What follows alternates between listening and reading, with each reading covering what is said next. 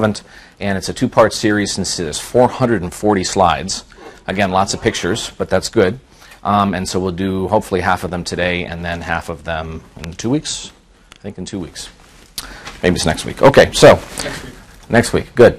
So I'm not going to go over too much about how to do the exams since our ophthalmology colleagues and Dr. Hoon worked on some of that. But we're going to talk about change in vision, the eye color stuff we're not going to do much, and lots of stuff about pain. So I think the first thing that we didn't look at most recently is the anatomy. So let's just do a quick refresh of our memories on the anatomy. The lacrimal apparatus has a superior and an inferior puncta, right? And they drain in here, and this is the nose, and so this lacrimal apparatus can get infected or obstructed, and so that leads to tearing. This is, of course, the medial canthus, lateral canthus. The limbus we talked a little bit about. That's defined as the border of the cornea as it joins the sclera, so the cornea and the white part of the eye. Let's see.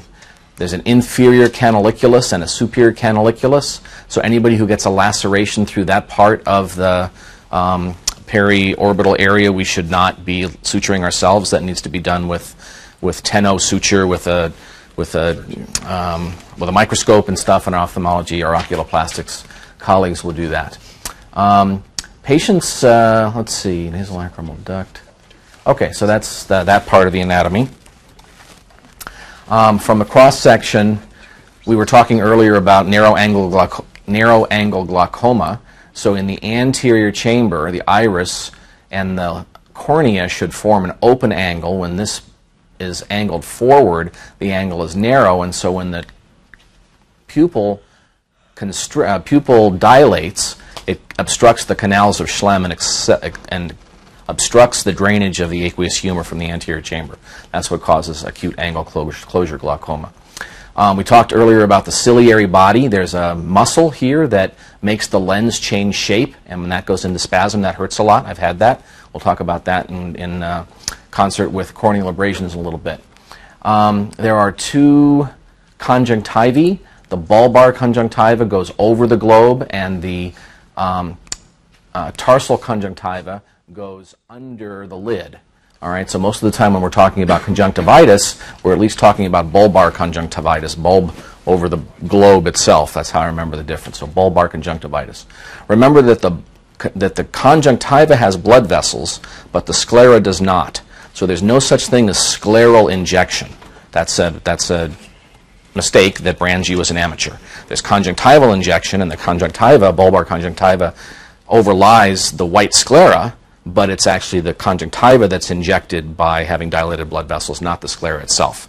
The sclera is avascular. So don't say scleral injection. It's got to be conjunctival injection. All right, and we talked about ciliary body, optic nerve, and disc we talked about earlier, and vitreous and aqueous. This is a netogram with lots of different things labeled. Again, the iris, when it contracts and therefore the pupil dilates, it obstructs the canals of Schlemm. Where's the canals of Schlemm on here? It's on here someplace because I saw it before. Top, like 10, 11 o'clock. Keep going to the left. So left. Down. There you go. There it is. Up. There we go. Oh yeah, so the canals of Schlemm, so down in here. All right, so that's what gets obstructed in a closed or narrow angle glaucoma. The ciliary muscle here's muscle fibers, and again that controls the deformation of the lens. All right, and then the extraocular muscles. A quick review. This is the patient's right eye. The lateral rectus is here. The inferior rectus is here. The superior rectus, and the superior oblique comes around that pulley that I remember vaguely from anatomy and turns the eye, and then there's the inferior oblique down here. And then there's the levator palpebrae superioris, which lifts up the eyelid. Okay? All right, and another view of the lateral right orbit with the muscles labeled. Okay, so we're going to talk about styes and chalazions, conjunctivitis, iritis, scleritis, episcleritis. The distinction between these three are not terribly important for us.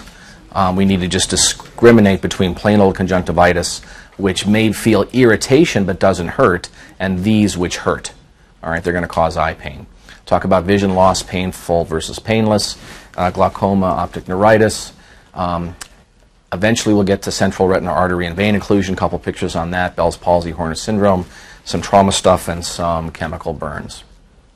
All right, so our ophthalmology colleague went over this, but these are the things that we should look at. Visual acuity is the vital sign of the eye. You should never be calling an ophthalmologist without a visual acuity. We'll talk about how to get the patient's best visual acuity, and I'll show you the pinhole stuff in a minute. Lids, lashes, nexa. Well, you can read the list as well as I can. Start in the front and go back. And then ultimately, if you get to fundoscopy, that's fine. But given the fact that we don't usually dilate the eye, then getting a good look at the fundus is pretty darn difficult. And so it's not, frankly, part of my exam most of the time. I'd rather use an ultrasound machine. All right. I can think of one instance when I would call an ophthalmologist without visual acuity. Okay, yeah. Where you need to irrigate immediately and not worry about getting visual acuity. Yes, that's true. So that's the only thing where the nurses they know to, if there's a chemical exposure to the eye, they don't get the visual acuity up front, they bring them right back and start the irrigation. All right? Good point. All right, so Dr. Snellen apparently developed a Snellen chart. Normally we do 20 feet from the chart and the pinhole thing. So the near card is also acceptable, 14 inches. Do people have these on their phones now? Does it say how far to hold the... 14 inches.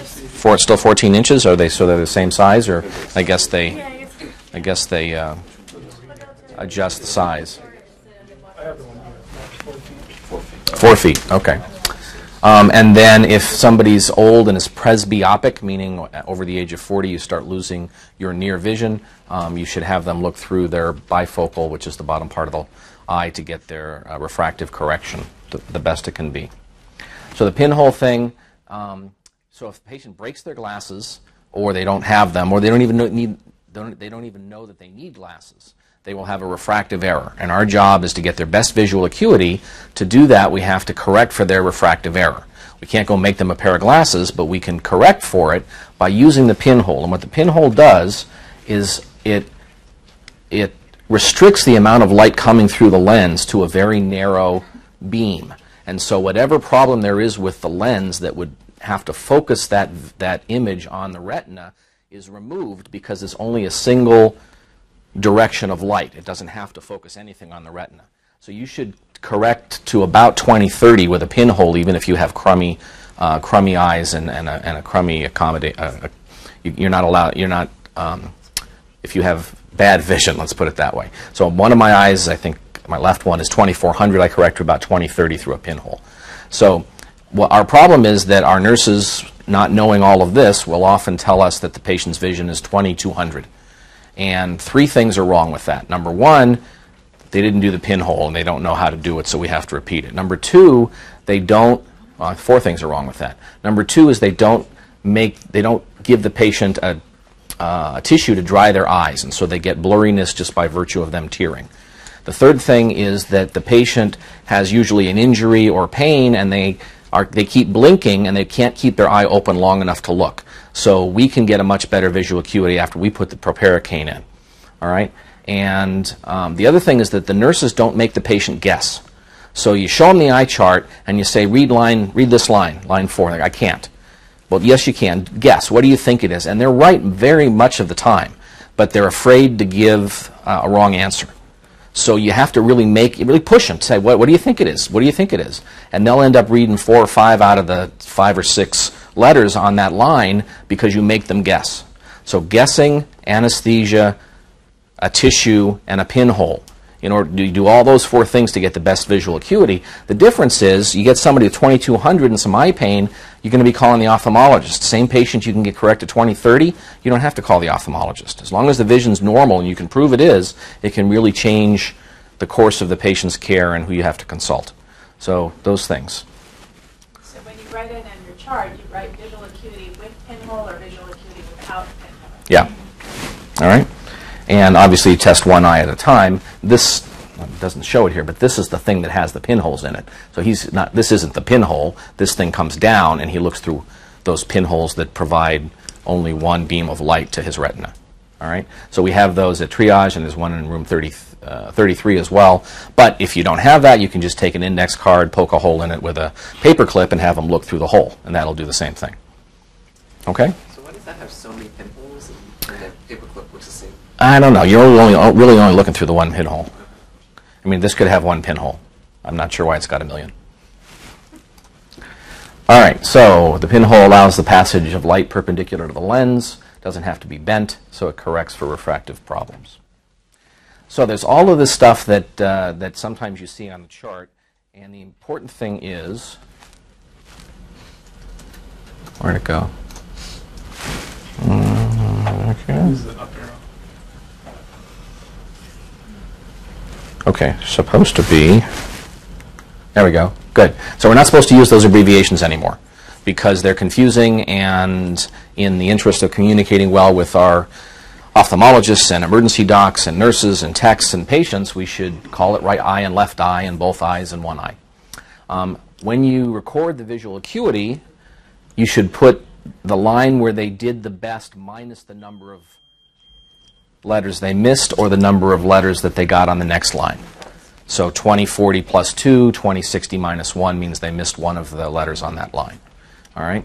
So it can go either way. All right, and then we talked about this. If they can't read the characters on the chart, what chart? On the wall, what wall? Then they can count fingers, and then movement, and then light perception. And we shouldn't use blind, but no light perception. NLP is the appropriate designation. All right, so blepharitis, Stye versus chalazion. I've mispronounced it for a long time, so I'm trying to remember chalazion. And look at some pictures of septal and preseptal cellulitis. So blepharitis is irritation of the lid margin.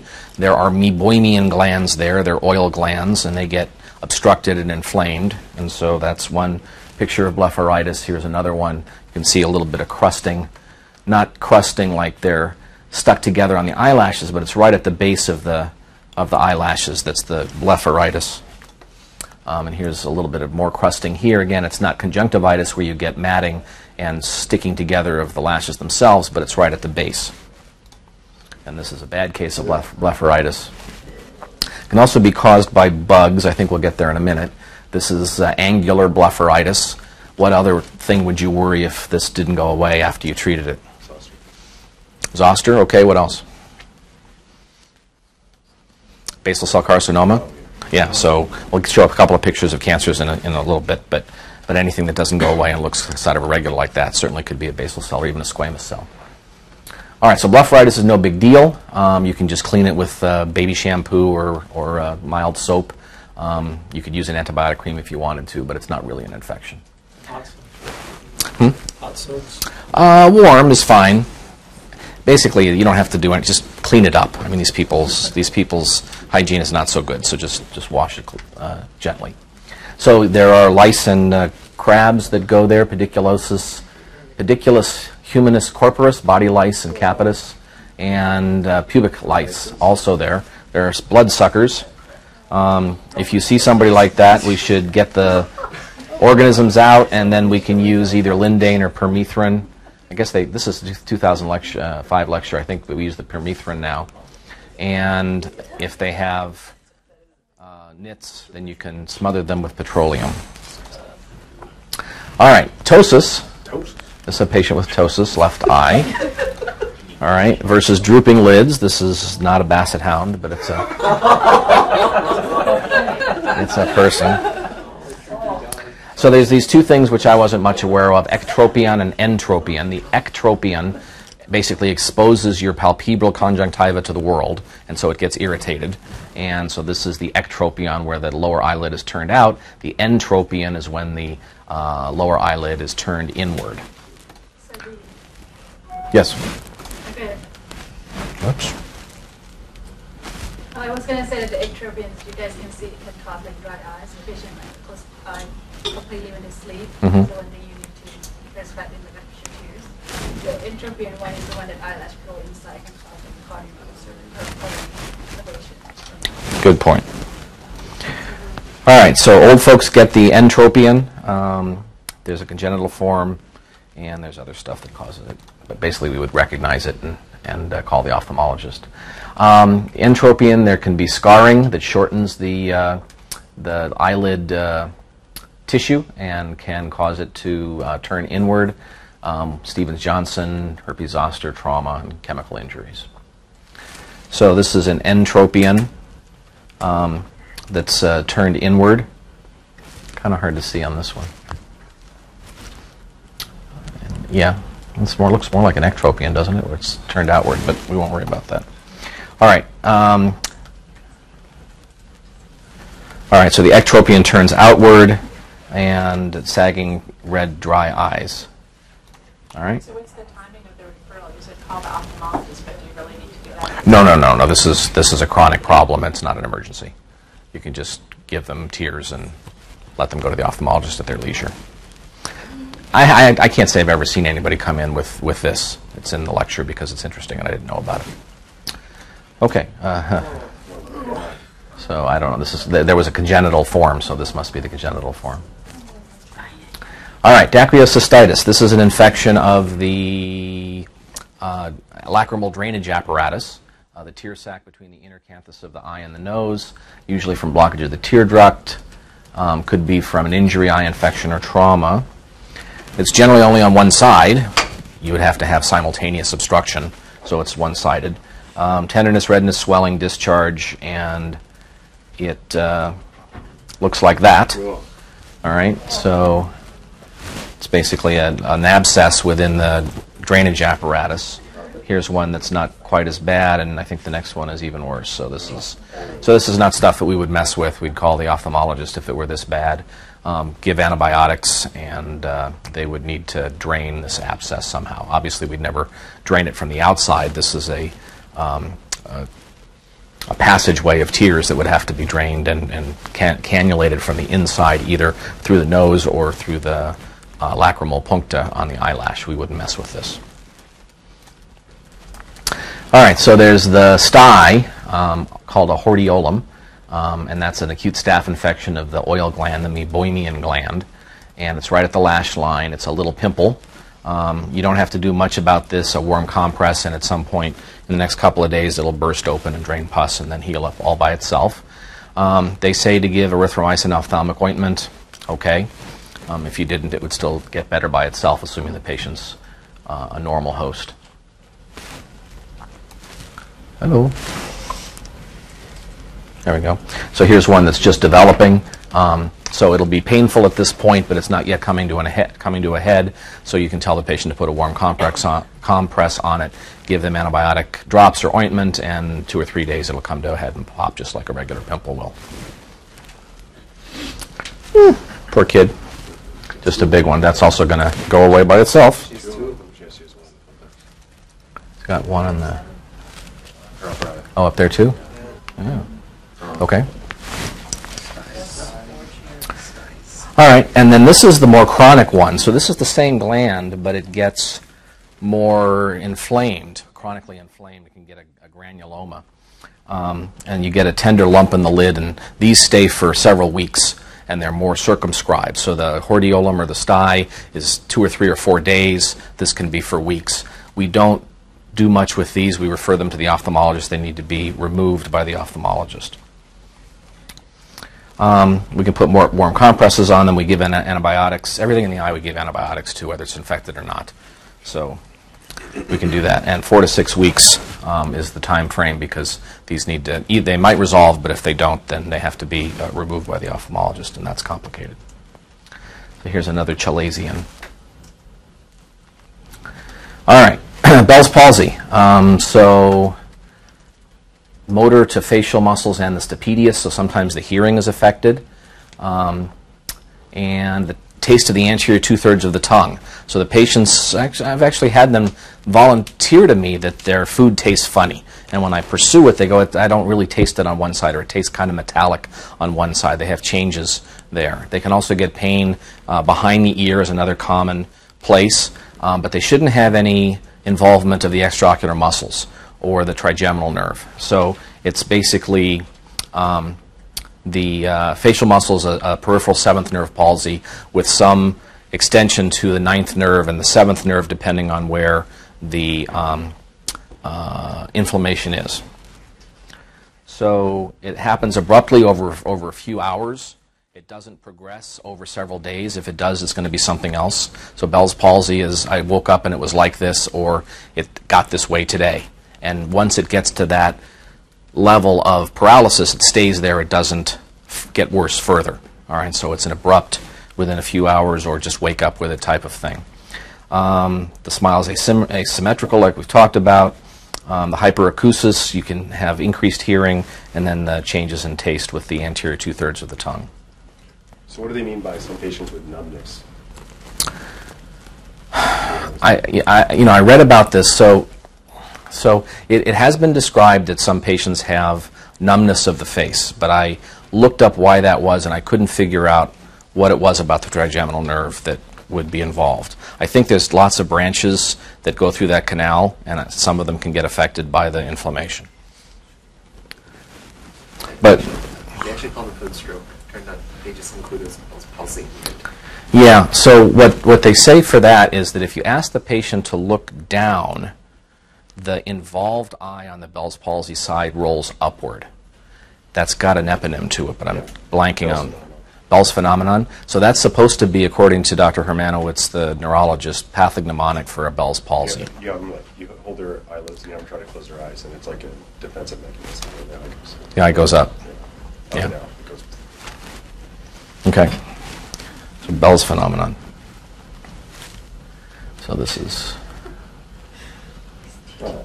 All right. So he can smile on the left, but he can't on the right.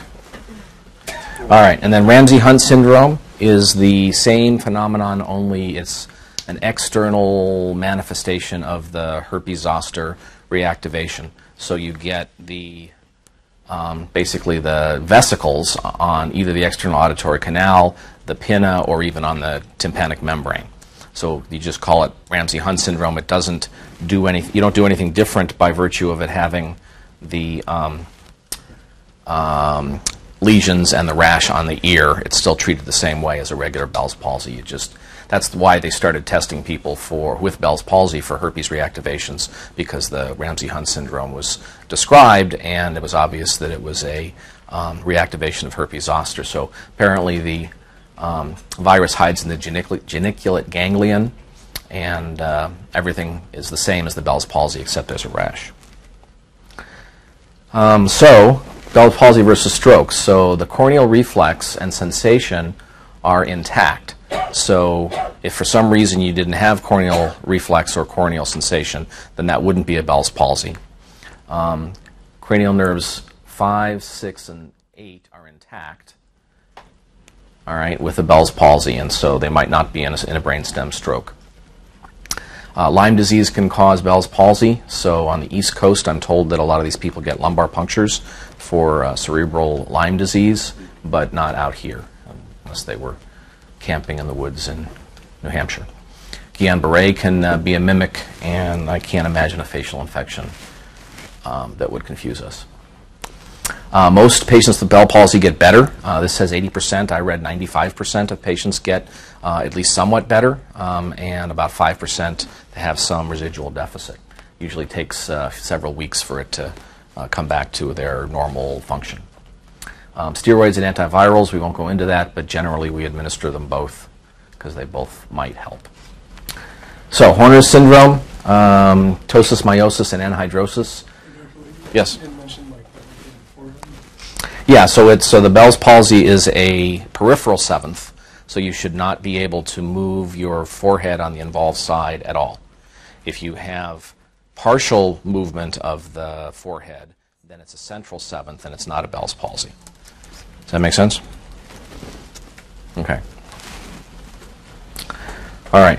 So ptosis, meiosis, and anhidrosis, and this is related to the oculosympathetic pathway from the hypothalamus down to T1 and goes back up the sympathetic chain and the optic nerves. And so when you have this, what do you worry about? So you see somebody with a dilated pupil, and a miosis, a small pupil, and a droopy lid. I don't know how you really test for anhidrosis, but if you just see the droopy lid and the small pupil, what test would you order? Chest X-ray, CT, or at least a chest X-ray to begin with. So yeah, so it's the Pancoast tumor that involves the nerve, this pathway that gives you the Horner syndrome. So this is a guy with a droopy lid and a meiosis. It's supposed to be the droopy lid. Looks like it's on the right. Do they complain of bad vision? No, not that I know of.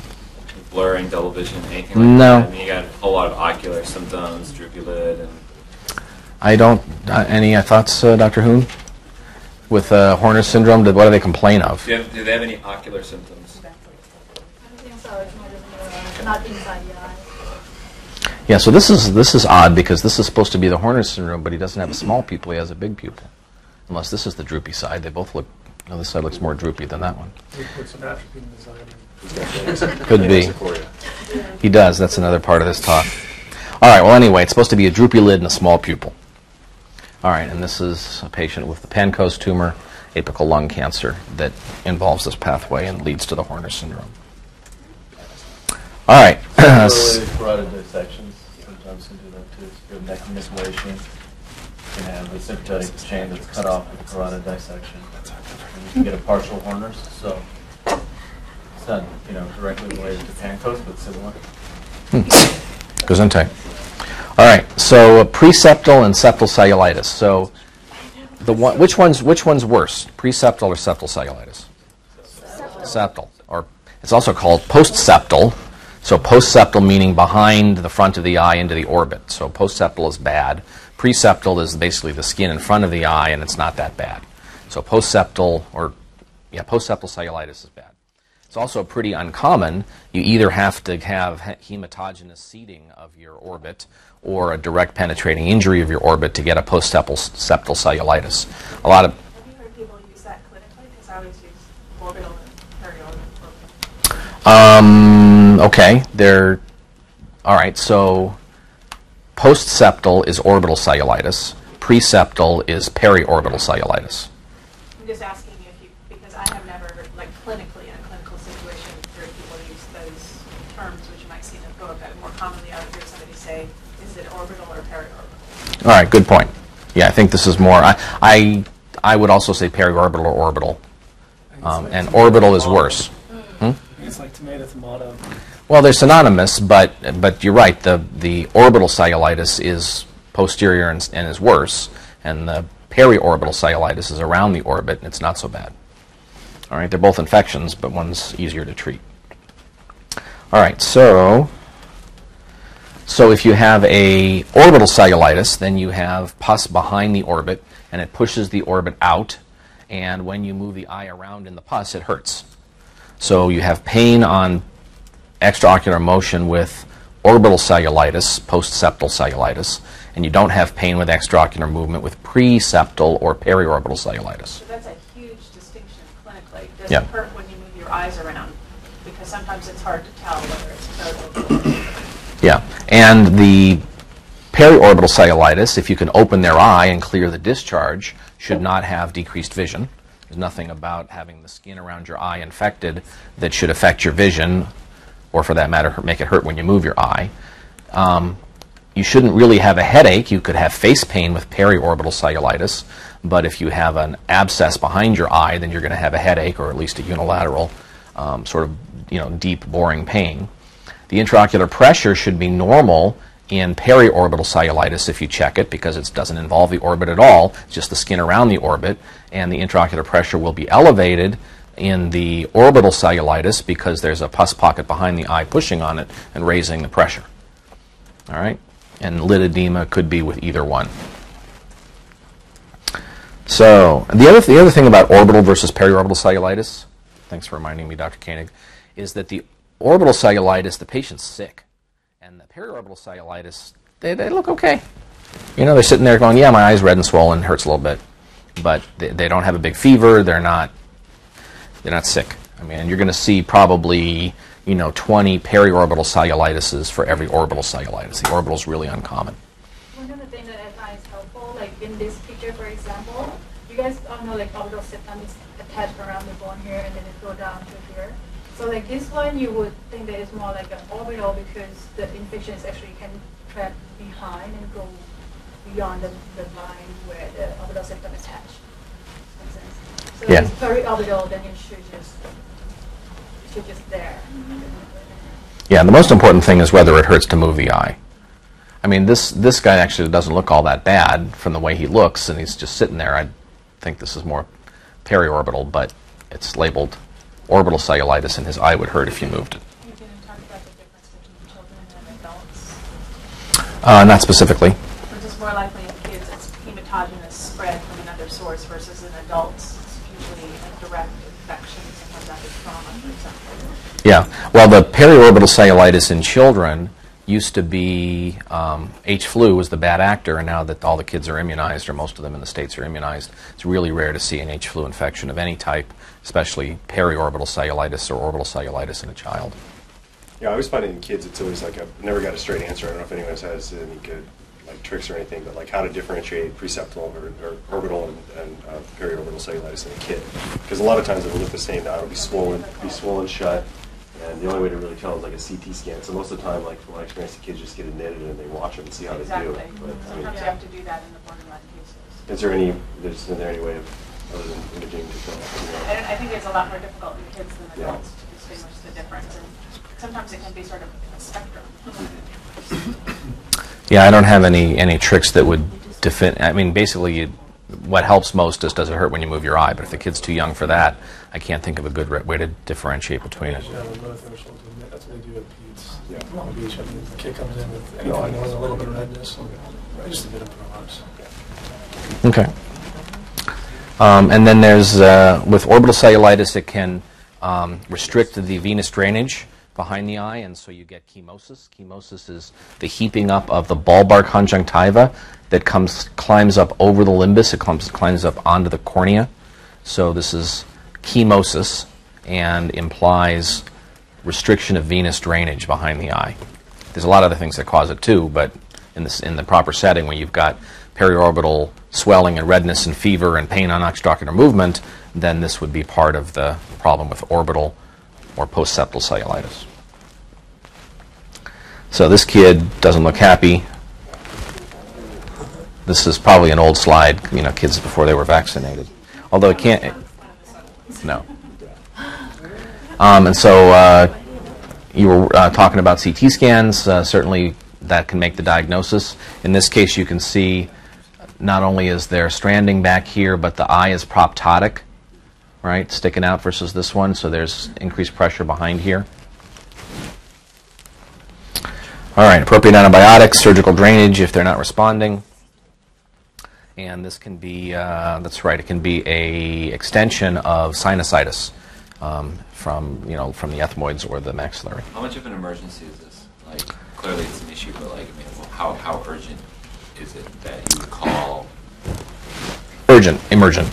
This is. You're not going to see many of these. You get a kid with a fever and a swollen red eye, you're going to call ophthalmology and admit him, or call pediatrics and have an ophthalmology call in. Right away, No, I think they give a trial of antibiotics, and then if they're not getting better, then they can do it. I'm sure there's ways to test the child's visual acuity if they don't want to, but our job is to sound the alarm and admit them and give them antibiotics.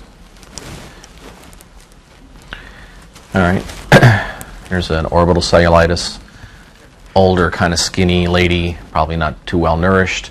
This kid has got periorbital cellulitis, is sitting up looking at you, looking okay.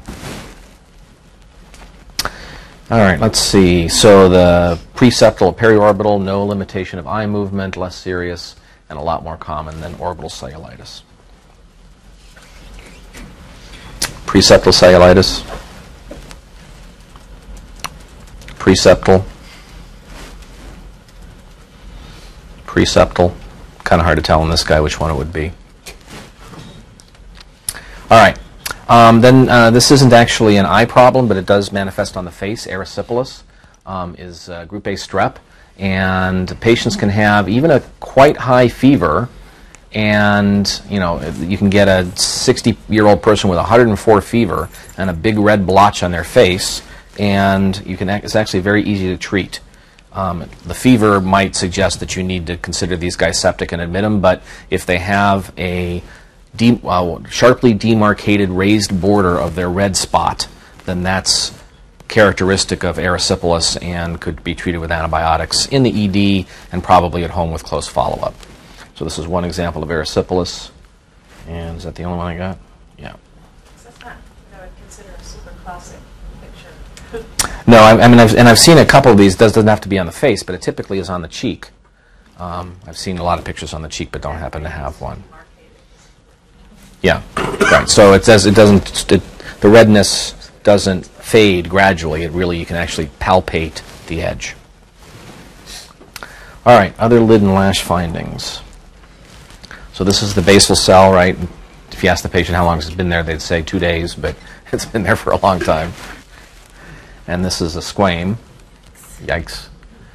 And even a sebaceous cyst, all right? So they can happen anywhere in the head and neck. That's what it looks like on the eye. We wouldn't do anything with that. Also called an epidermal inclusion cyst, same thing as a sebaceous cyst. Oops. And melanomas can happen anywhere. So that's a melanoma of the eyelid. Ouch. This is neurofibromatosis, von Recklinghausen's disease. I am not an animal, right? All right. Herpes can cause a blepharitis. All right, so these are herpetic little lesions there.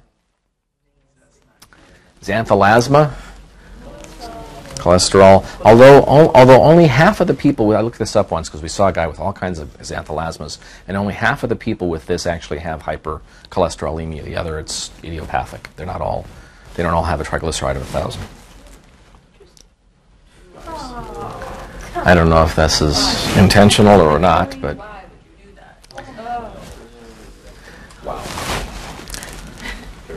right. Is that like 100% of the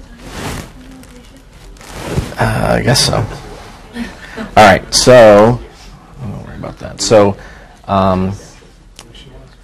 pannus is when the cornea gets infiltrated. So this kind of stuff here is supposedly a pannus. Not something that we have to worry a whole lot about. So let's skip that. Just extra blood vessels at the corneal margin. All right, conjunctivitis we know a lot about. Eyelids stuck together in the morning. The cornea is clear. This inflamed conjunctiva, the palpebral conjunctiva underneath the eyelids, and the bulbar conjunctiva overlying the sclera are inflamed, but it stops at the limbus, which is the border between the cornea and the white part of the eye, the sclera. So this is a guy whose eye is turned way up. This is pupil up here, and this is redness of his cornea. He's looking way up. Could be allergic. In the ophthalmology talk, or maybe it was Dr. Hoon's talk, there was that cobblestoning appearance. That's characteristic of allergic conjunctivitis. The predominant symptom in allergic conjunctivitis is intense itching. I've had that. It's not subtle. It doesn't hurt. It just itches. It itches so much you will scratch your own eyes out and cause corneal abrasions. So I've had that. So it's a watery discharge. You might have chemosis. It could be that bad, mostly from rubbing the eyes because it itches so much. And this has chromalin sodium, the mast cell inhibitor, eye drops. That was a tremendous help to me, 20, 30 years ago when it first came out. I used to put chromalin sodium nose drops in my eyes because they didn't have an eye preparation in the U.S. It was only approved in Canada. So I used nasal chrome in my eyes, and it worked pretty well. And then the next thing is what's not on here is the systemic antihistamines, so the Allegra and Claritins type stuff works wonders for allergic conjunctivitis. So if it itches, it's going to be allergic. Just be careful about giving particularly systemic antihistamines to elderly patients because there can be a lot of bad side effects. True. Okay. So, yeah. I think it was Zyrtec. Is that not that Zyrtec was not part of the anticholinergics? Zyrtec, I think, is anticholinergic, but I take the other one, so I'm not sure. All right, so viral conjunctivitis. Most of this pink eye stuff is viral, and adenovirus is a frequent culprit. But the characteristic in emergency medicine is to treat eye discharges with antibiotic drops.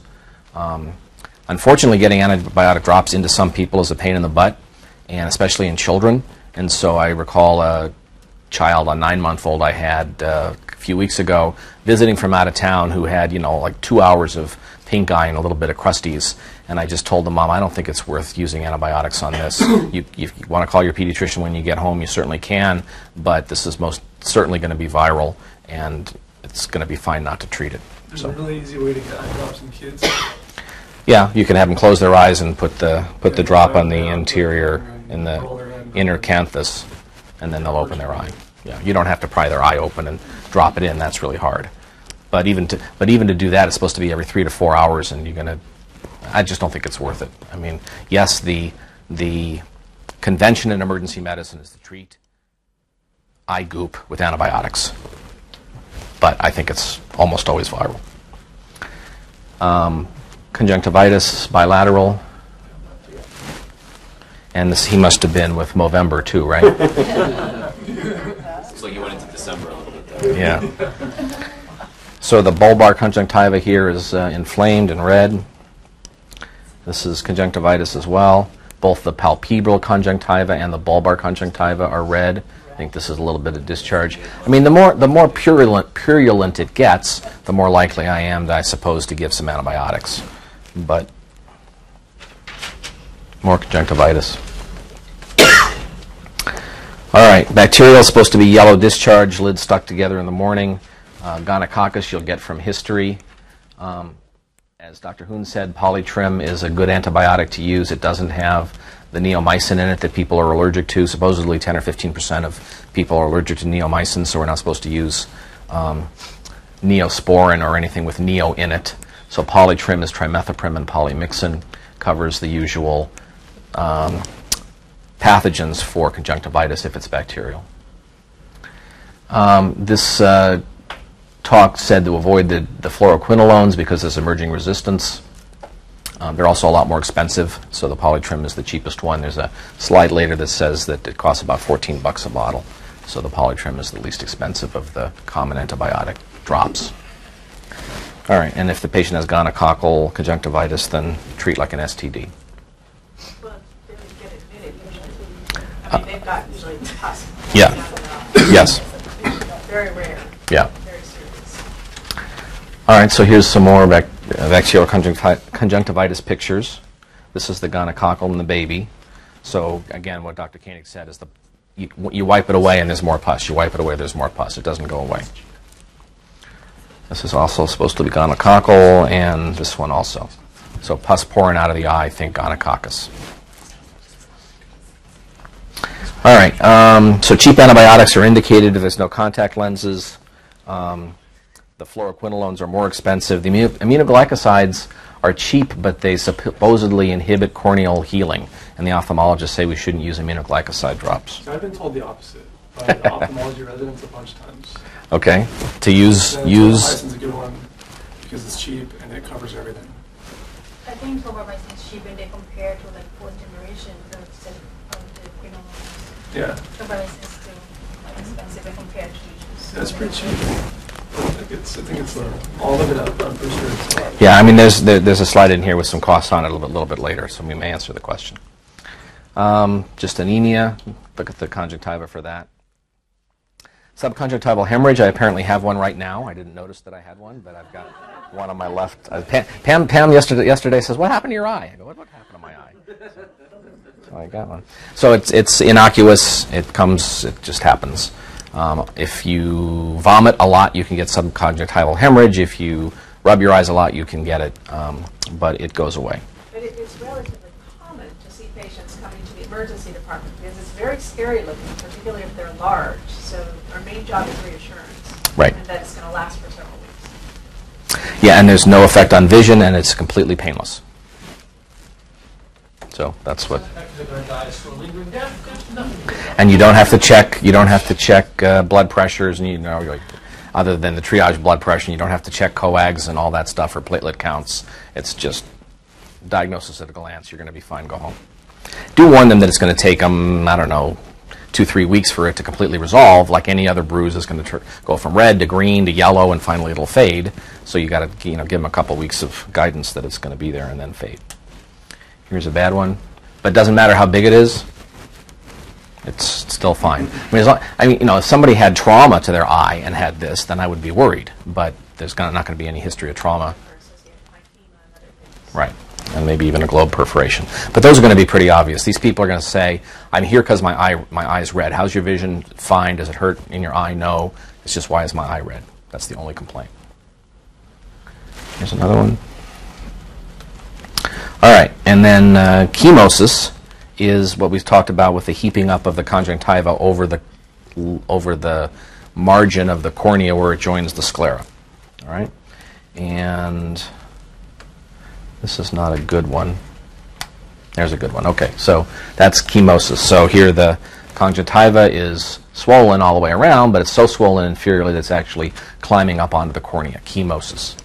All right, now if there's something called hemorrhagic chemosis. If there's bleeding into it, then that's a ruptured globe until proven otherwise. So you sort of draw a distinction between, this is just red and inflamed versus actual hematoma. So hemorrhagic chemosis, I don't know if I've got a picture of that here. Maybe I do later. But hemorrhagic chemosis is a ruptured globe until you show that it's not, whereas this is sort of a really exaggerated conjunctivitis. Here's another one. All right, so we were talking about uveitis and the ciliary flush.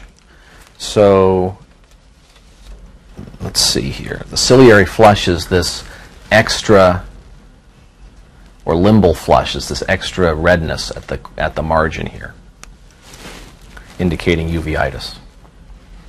And this is what we saw earlier with the iris actually adherent to the cornea posteriorly. With the posterior synechii, that's a characteristic of uveitis. And then the ciliary flush is the exaggerated redness right at the limbus. Yeah, I remember the severe photophobia. Right. All right, a couple other things that we should recognize. Pterygium. So this is a growth of ocular tissue over the cornea. So what kind of patients get this? Dusty. Right, so it's UV keratitis and UV exposure, so it's the farm workers who commonly get this, people who are out in the sun all the time. So it's called a pterygium when it climbs over the limbus onto the cornea. What's it called when it doesn't? It's got a different name. Close. Pingueculae. A pinguecula doesn't climb onto the cornea, and a pterygium does. The patients won't complain of the pingueculae because it doesn't impede their vision, it doesn't bother them. But when they get a pterygium, when it climbs onto the cornea, then it may affect the vision and people notice it more. So a pinguecula is something that we notice when we examine a patient. It's inconsequential. The pterygium is something the patient comes in and complains about. Nothing for us to do about it. If it's really bad, the ophthalmologist can remove it. What time are we here? Okay. All right, here's a really bad pterygium as well. Right? This one would need referral to an ophthalmologist to remove. Certainly if it goes into the visual axis, that's the worst part of it. And here's one, kind of hard to see on this one. All right. Eee. So there's precancerous lesions too. He threw in some shocking eye stuff here. And then people apparently do conjunctival jewelry. Anybody actually know somebody who does this? No. No, it's real. It's crazy. I don't know how it adheres, but they've done it. It seems dangerous. Tattooed tears. Jaundice, you guys know about that, right? Remind me again the textbook numbers, if you're really Rubens. That gets your eyes red? It's like eyes first, then skin. Yeah, it's like 3. I don't know. 3, 4. starts being sclera, and then 5, you see like hard palate. Okay. All right. I've missed a lot of 3s. It's like, I guess it's a little red, a little yellow. And then there's muddy sclera. So this is just sort of a brownish discoloration that's not jaundice. generally in older folks with dark skin. Then this is apparently the osteogenesis imperfecta blue sclera. I guess it looks blue. Yeah. More so on the screen than on the down here. All right, scleritis and uveitis, severe boring eye pain, decreased vision, light sensitivity, and associated with the autoimmune diseases we talked about. So this is scleritis. So if somebody just had conjunctivitis, they could have an eye this red, but they wouldn't have any photophobia and they wouldn't have any pain, right? They might have irritation, itching type stuff, but they wouldn't have pain. So this person is going to come in and say, my eye hurts a lot, and his vision is going to be decreased. So even though the picture of the redness could be confusing, the patient's presentation with pain and decreased vision is going to be different than conjunctivitis. That's why. So this is external sclera, so they're not going to have photophobia then because they don't have internal iris and. They should have photophobia with this. I mean, you're going to ask me some questions, and I freely admit that I'm not an expert in differentiating between it. I know what conjunctivitis is. I know that they don't have pain. They don't have pain on external movement. They don't have. There's lots of those things, but I don't know that we can make that differentiation. I think it's more important because to me it's a red eye, and where the redness is kind of hard to differentiate. It's more important to know, is the vision normal? Is there photophobia? Is there pain on ocular movement? Is there pain at all? All right, and certainly with those 3 or 4 warning flags, then you would call and consult.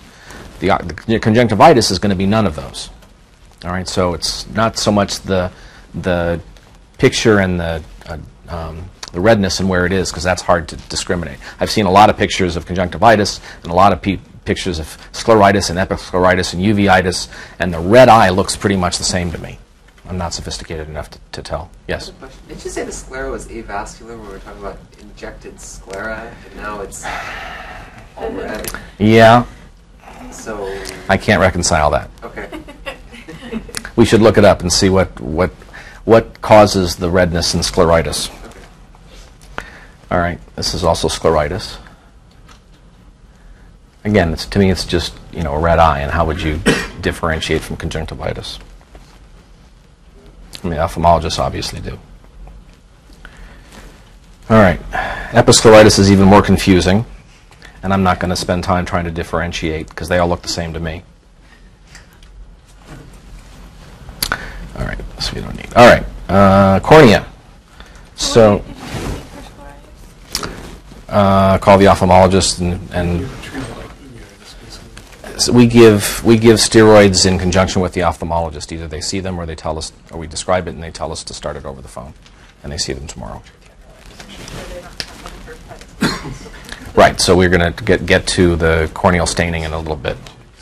All right. So old folks have this sort of gray-white ring, this thing called arcocinolis.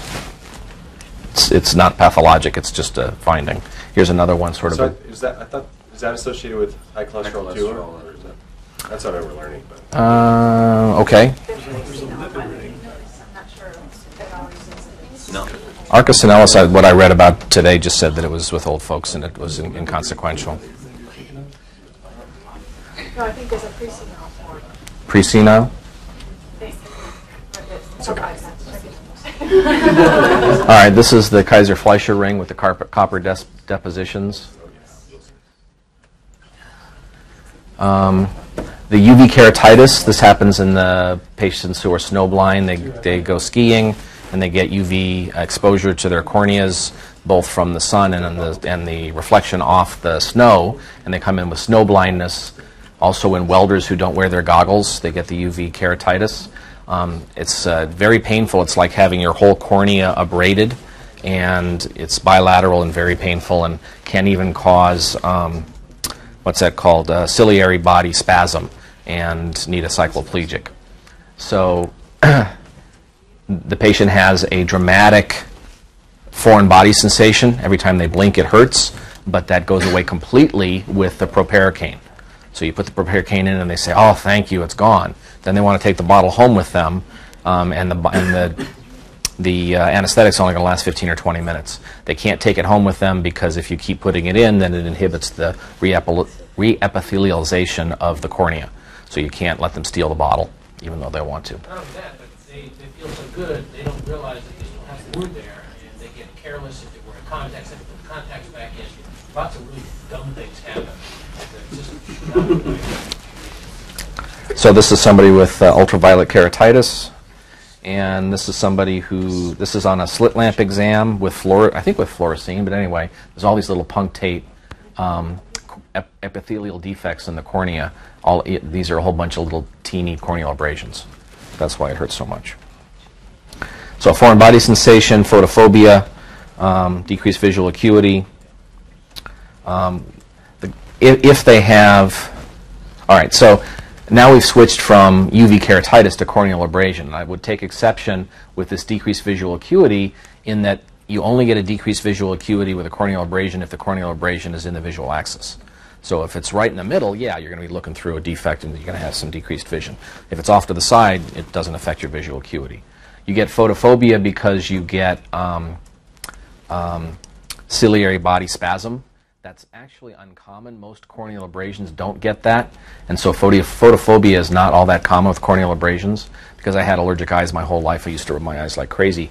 Before the antihistamines, I had many corneal abrasions, and only 3 times out of all the corneal abrasions I gave myself did I ever have ciliary body spasm. And that's completely different. It's a boring pain behind the eye that's different than the foreign body sensation that you have on the cornea. So if somebody has ciliary body spasm from their corneal abrasion, number 1, it's rare, and number 2, you'll know it because you put the proparacaine in and they'll still have the same terrible boring pain behind the eye. Whereas if it's just the corneal abrasion alone, then the pain goes away completely. All right, and you want to examine for a foreign body, so what's wrong with this picture? Okay, so we're seeing fluorescein uptake, right? And what about the pattern of the fluorescein uptake? This actually isn't the dendritic one. Okay. Okay, and so what are they blinking? Or a foreign body under their lid. All right, so whenever you see vertically oriented or close to vertically oriented serial corneal abrasions, that implies there's something under the lid. And so Dr. Hoon talked about everting the lid, and that's something we should always document with a corneal abrasion that we looked under and didn't find one. So I think we got a couple of pictures in that. So here's the proparacaine eye drops. Opthetic is a brand name. Contrary, it's 0.5% instead of 1%. But basically, that'll give you 15 or 20 minutes worth of anesthetic. And tell the patient it's going to burn for a few seconds first. So Yeah. that your eyes will not go away. Yeah. Will go away. Good point. So let's see. Tetracaine we basically don't use. There are other different anesthetics you could use, but this is what we've been using here for many years. All right, let's see. We expect conjunctival injection. Visual acuity should be normal. When you use the fluorescein stain and put the Woods lamp or the cobalt blue on it, you get uptake. So this, by the way, if anybody wonders, this is the reflection of the camera, the light or the flash in the camera or the slit lamp. That's not a lesion. This is the lesion here. All right, and this is another reflection, I think. But this is sort of a greenish uptake of fluorescein on the cornea. When it's that large, you can often see without even looking. Right. So I think a little bit later there's a couple where you can use the slit lamp and actually see it, or even see it with the naked eye. So here again, this is just a reflection, but the corneal abrasion is this thing here, and it's green from the fluorescein. Here's a big one, a little pixelated out, but so this might affect the visual acuity because it's getting close to the visual axis. These are one of the most painful conditions we see. This is from a fingernail, so this is visible with the naked eye. So this whole piece of the cornea is removed from a fingernail scratch of some sort. So here's what they call the poor man's slit lamp. It's not showing very well, but you can sort of see a little divot in the cornea. Even without puncturing the cornea, you can actually see a piece that's a little missing. I don't know, that doesn't project very well. But if you shine your slit across the cornea, even before you fluorescein stain them, sometimes you can see the defect. All right, tetanus in the eye. It's really kind of... We don't have it here, but there's this really nice formula that combines proparacaine and fluorescein in a single drop rather than dealing with those strips without. Mm-hmm. did have it? Yeah, we did Yeah, I don't have for it. at a point in time, but not anymore. All right, so the whole business with corneal abrasions and tetanus is pretty ridiculous. It's based on 38 cases, most of them with a perforated globe, but like everything else in medicine, we extrapolate terrible stuff to minor versions of the same stuff, and we give tetanus shots to people with corneal abrasions. All right, so if the patient does not get complete relief with the proparacaine topical anesthetic, then and you've diagnosed a corneal abrasion, that's when you think you have ciliary body spasm, which is like getting a Charlie horse in your eye, right? It's just a spasm of the muscle, like a cramp. And the cycloplegic, like Cyclogel or Midriasil, will relieve that. So we need to do this very rarely. But if they have pain after the proparacaine, you can use the cycloplegic. The eye patches don't work and aren't necessary. There's no change in the outcome. Let's see. I won't worry about that. Foreign bodies. Make things worse because you're putting this patch on and making things dark and moist, and bacteria could grow in there even though they're not growing before. So a few more pictures before we end. So we didn't emphasize yet the idea of hammering or grinding as the risk factor for corneal foreign bodies or intraocular foreign bodies. So if anybody gives a history of grinding metal or hammering metal on metal and says something flew in my eye, that's an intraocular foreign body until you prove that it isn't. So a plain old X-ray, don't need a CT scan. Plain old X-ray is enough to say there's no intraorbital foreign body. But if somebody goes bang, bang, bang, and then ow, and they come in, even if their eye looks pretty good, get an orbit X-ray. It's cheap and it excludes the metal foreign body. The foreign body certainly could lodge on the cornea, and you might not need to get it if you can actually see the thing. But if you don't see much, then you should get the orbit X-ray. Dr. Rudkin was mentioning that even if we pick these out or pick these off, that could leave a rust ring. The corneal foreign body, basically it leaves a little rust around it after, I don't know, 6 or 12 hours or so. And most emergency physicians don't grind out that little rust ring. Even if we get the foreign body itself out, we still have to send the patient to the ophthalmologist to get the residual rust from around it. Here's another one. So what would be the test? Here's another one. This is, I think this is the rust ring, yeah, so after it's removed. So you need to worry about having punctured the anterior chamber. So whose test is it to look at to see if there's streaming of the aqueous humor down the cornea? Seidel's test. So you don't want to, so you do a Seidel's, well, you stain the cornea and then you look at the cornea very closely with the slit lamp. And if you see a ribbon of fluorescein going down the cornea, then that's aqueous humor leaking out through the cornea, and that's a perforated cornea that you have to see the ophthalmologist right now. All right, so if you take it off, do a Seidel's sign and look closely to make sure you haven't perforated the cornea. What happens if the rust doesn't get out? I don't know. They just remove it routinely. What's that? What happens if the rust, if they don't go to the ophthalmologist and take the rust out? I mean, it's like a tattoo, and it can interfere with your nighttime vision and whatnot. So you need to get it out of there in order to maximize your visual acuity. Okay. So this is the foreign body under the lid, and this is the same magnified picture with the linear streaks. Presume there's a foreign body under the lid and evert it. Here's another foreign body under the lid. And antibiotic eye drops are, this is the tobramycin is like $8, but what's the other one was? Yeah. The polymyxin's 14. So I guess the Tobrex is even cheaper. This is 2005 numbers, so. The cheaper one, I can't remember the name, it's only used on the eye, so you don't have to worry about resistance either. It's usually ointment rather than drops. Does anybody remember? There's a gent ointment and a, no? Something that's only used in the eye. All right, we'll use cheap stuff. I'm running out of time here, so won't worry about this. Doesn't matter which antibiotic you use. Doesn't change anything. Avoid Neosporin because that causes the neomycin allergy. The NSAID eye drops are terribly expensive and we don't need them.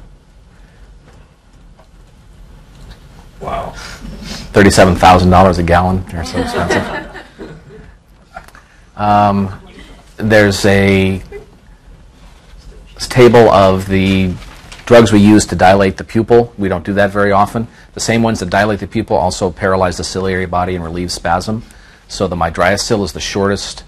Actually, both of these are short-acting. Midriasil duration. So this is one. The Midriasil is the shortest-acting one. If you use homatropine or atropine, their pupil is dilated forever. So Midriasil is the one that we're supposed to use. I've seen it done in the clinic. The ophthalmologist sometimes actually put a contact lens on really severe corneal abrasions for outward pain control. A couple more pictures and we'll be done. Pseudomonas keratitis, corneal ulcer. Anything you can, if you can see an opacity on the cornea with your naked eye, that's an ulcer. If you can only see it with the fluorescein stain, that's an abrasion. All right, so anything you can see on the cornea yourself is an ulcer, bad ulcer. They can perforate in 24 hours. That's why we have to consult right away. Shingles, that's the herpes zoster. Yikes. This is a couple of pictures of the dendrites. So now we're getting the dendrites. So there's one. There's the best dendrite picture I've seen, or amoeboid. So these are herpes zoster of the eye. All right, and that's an immediate consult. Another dendrite, right? That's with fluorescein, yes. This one's green with fluorescein. So these are corneal defects, so they will take up fluorescein. Okay, so I'm over time, so I'll quit. Great, thanks.